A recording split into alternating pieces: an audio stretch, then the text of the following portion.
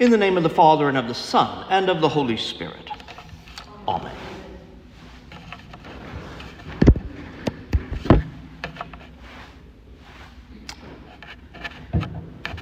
In a certain kingdom, in a certain land, there lived a young boy named Ivan, and he was very naughty indeed. He would disobey his parents several times a day. He would hit and slap his two younger sisters. He would terrorize the family cat and would purposely not give the dog any food. Everyone who looked at Ivan had sympathy for his parents, love for his sisters, and pity on the cat and the dog. But for Ivan himself, there was only scorn and contempt. Shopkeepers wouldn't let him into their shops because he would try to steal the candy in the window. And if he didn't grab the candy, then he would take his little knife and punch holes in the fine fabric dresses they had. The school teachers wouldn't let Ivan come to school any longer because he would pull the girls' hair, would sometimes put a mouse or a cockroach in the teacher's desk, and would kick all the boys who were older than him because they were too afraid to fight back because he was so small. The Orthodox monastery that was attached to the town's church had long and deliberate conversations about what to do with young Ivan when he came to Mass. The last time he came, he pulled on the long beard of the prior, causing him to wince in pain. The time before that, he acted like he was having a seizure, and when the monks gathered around, he laughed it off and said, "Ha ha, I was only fooling." And the time before that, young Ivan took the bells used during the liturgy and pulled out all the strikers and threw them into the river. Young Ivan was a terrible, naughty boy, and he kept on being naughty for many, many years. Eventually, his parents had to turn him out. The town exiled him, and the monks in the monastery said that they were very glad to see him go, but that they would continue to pray for him. Young Ivan began to walk through the countryside, going from hamlet to village, village to town, town to city. And as he passed through each, he would steal, bully, and fight his way through. Sometimes he would get arrested and spend a night or two in jail. Other times he would swindle an old widow for money, claiming to be the grandson that she thought she had lost in the war.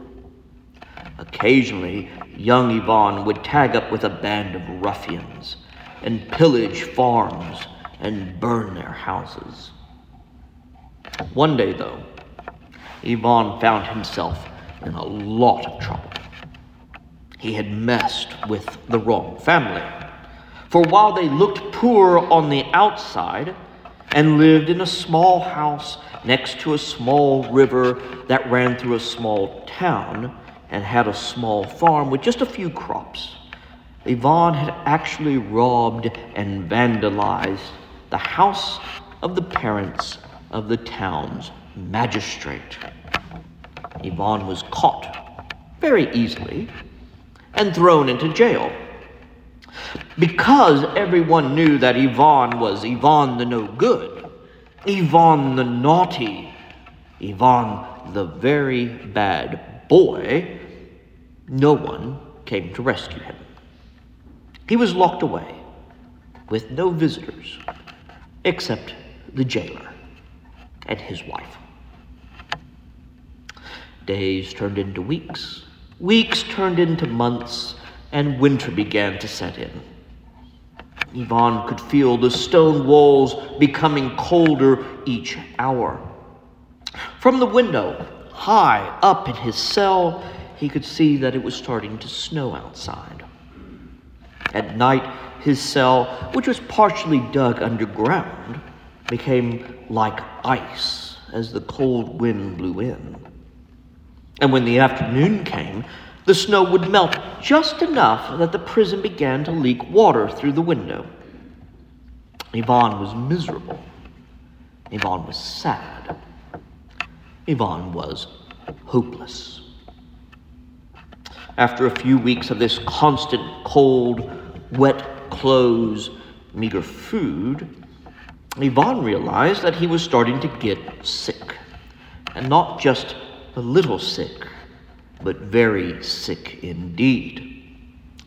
When the jailer brought his breakfast by, Ivan said to him, "I think I am catching the cold. Do you have any tea for me?" To which the jailer replied, "I'll have my wife bring some down at lunch."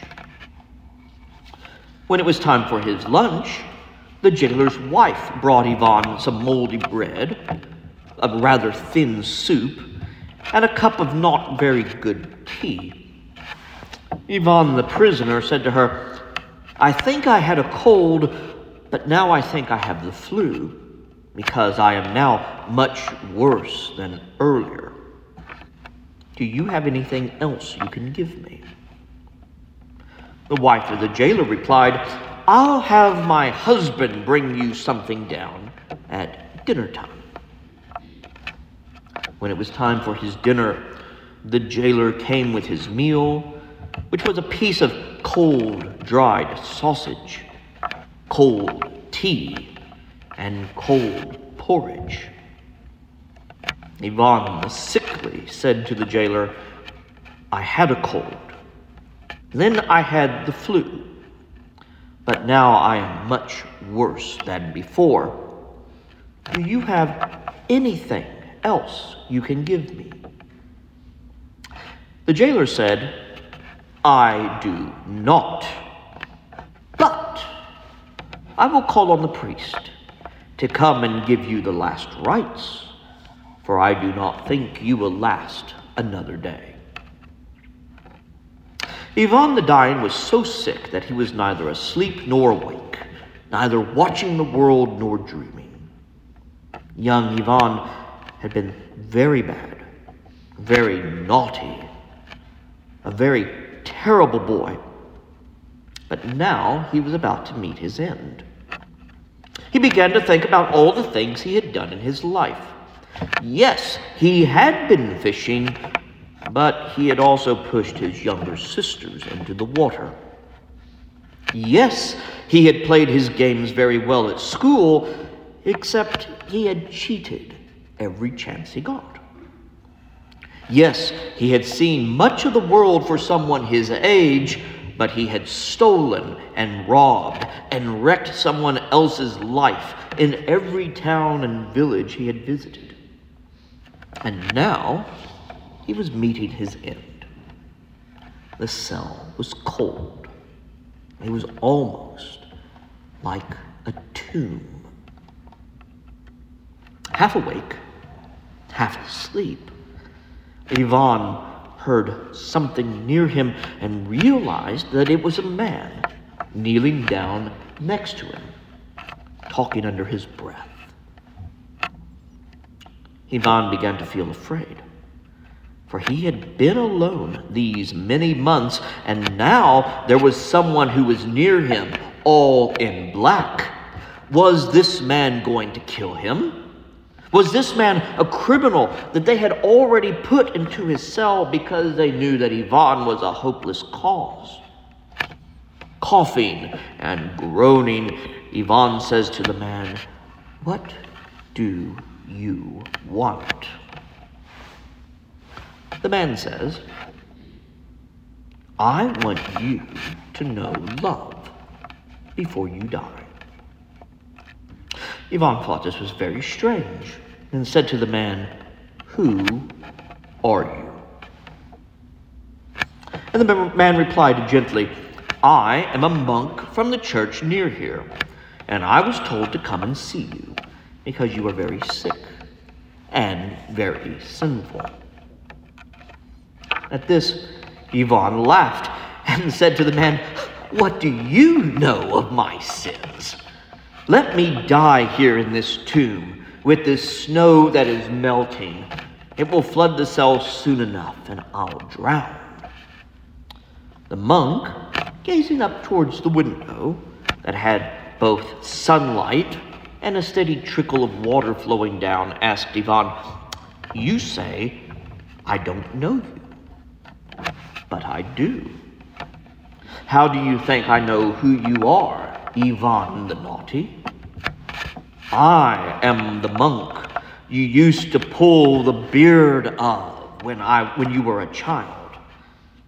And now look at you, lost in your sins, here in prison, doomed to die because of your sin-sick soul." Ivan gave a start and sat up on the mattress of straw. He looked intently into the eyes of the monk, who was now old, and realized it was indeed the monk from his town. Yelling as loudly as he could, he bitterly called out, "Why have you come? To get one laugh at me now, after having tormented you, my family, and my town? Is that why you're here? To scoff at me and tell everyone I got my due? Be gone, old man. I shall die alone." The monk got up, stretched out his arms, and reached deep into his habit, and pulled out a book with his prayers in it. "That's fine, Ivan the hard-headed. I came to pray for you and with you, and that is what I will do. Yes,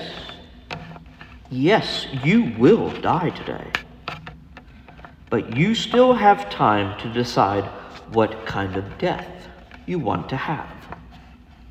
The easy kind, where you simply cease to be alive, or the hard kind, where you die to yourself, die to your sins, die to your past life, and live into new life, into full health, into the one who loves you. Yes, this is your tomb, but Jesus, too, came out of the tomb, and so can you. Besides, that water coming in the window, that is the water of baptism, flooding your life, ready to baptize you into Christ Jesus and his death, not your earthly death." Ivan could see that the monk was actually quite sincere and was not there to gloat over him. Ivan could also see that light coming into the cell looked cleaner, fresher than it had the days before. Ivan the contemplative mulled over the words of the old monk, who could have been his friend if he would have behaved when he was a boy, and asked, "What will it cost me?" The monk looked at him sternly and then smiled, a big, toothy smile, and said, "Everything. It'll cost you everything. But that's the best part, because you see, you could never go back to being the same.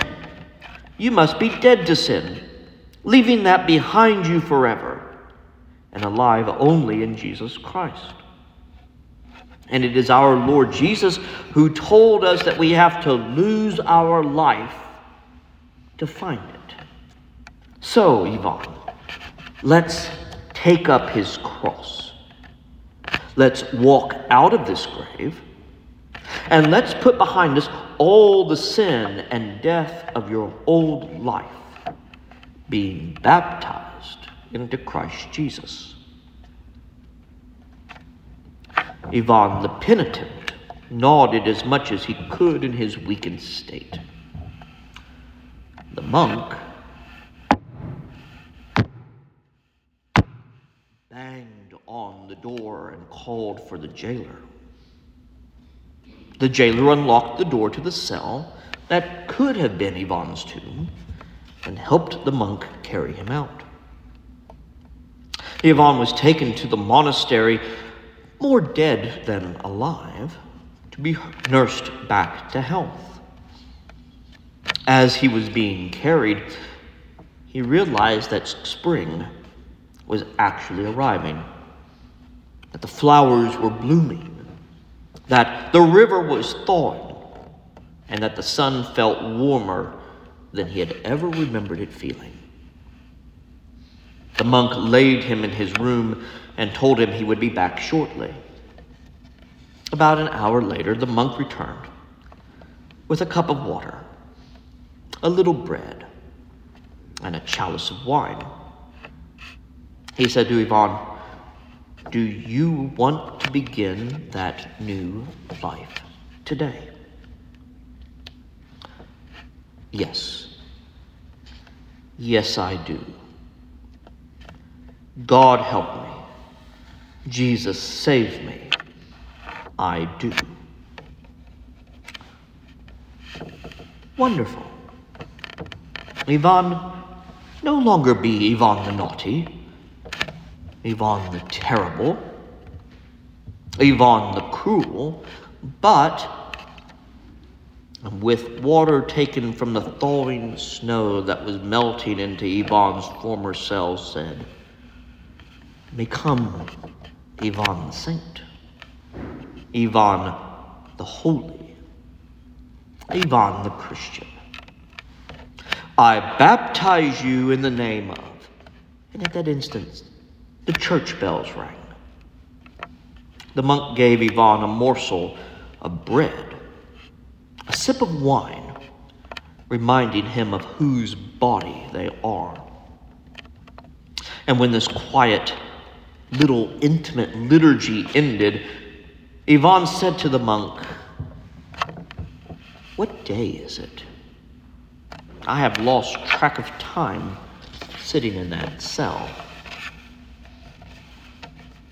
The monk smiled and laughed harder than he had all the years he had been under the rule. His laughter filled the monastery, and the other monks came quickly to see what was wrong. When they arrived, bursting through the door, they heard the monk say, "My dear Ivan, today is Easter." In the name of the Father, and of the Son, and of the Holy Spirit.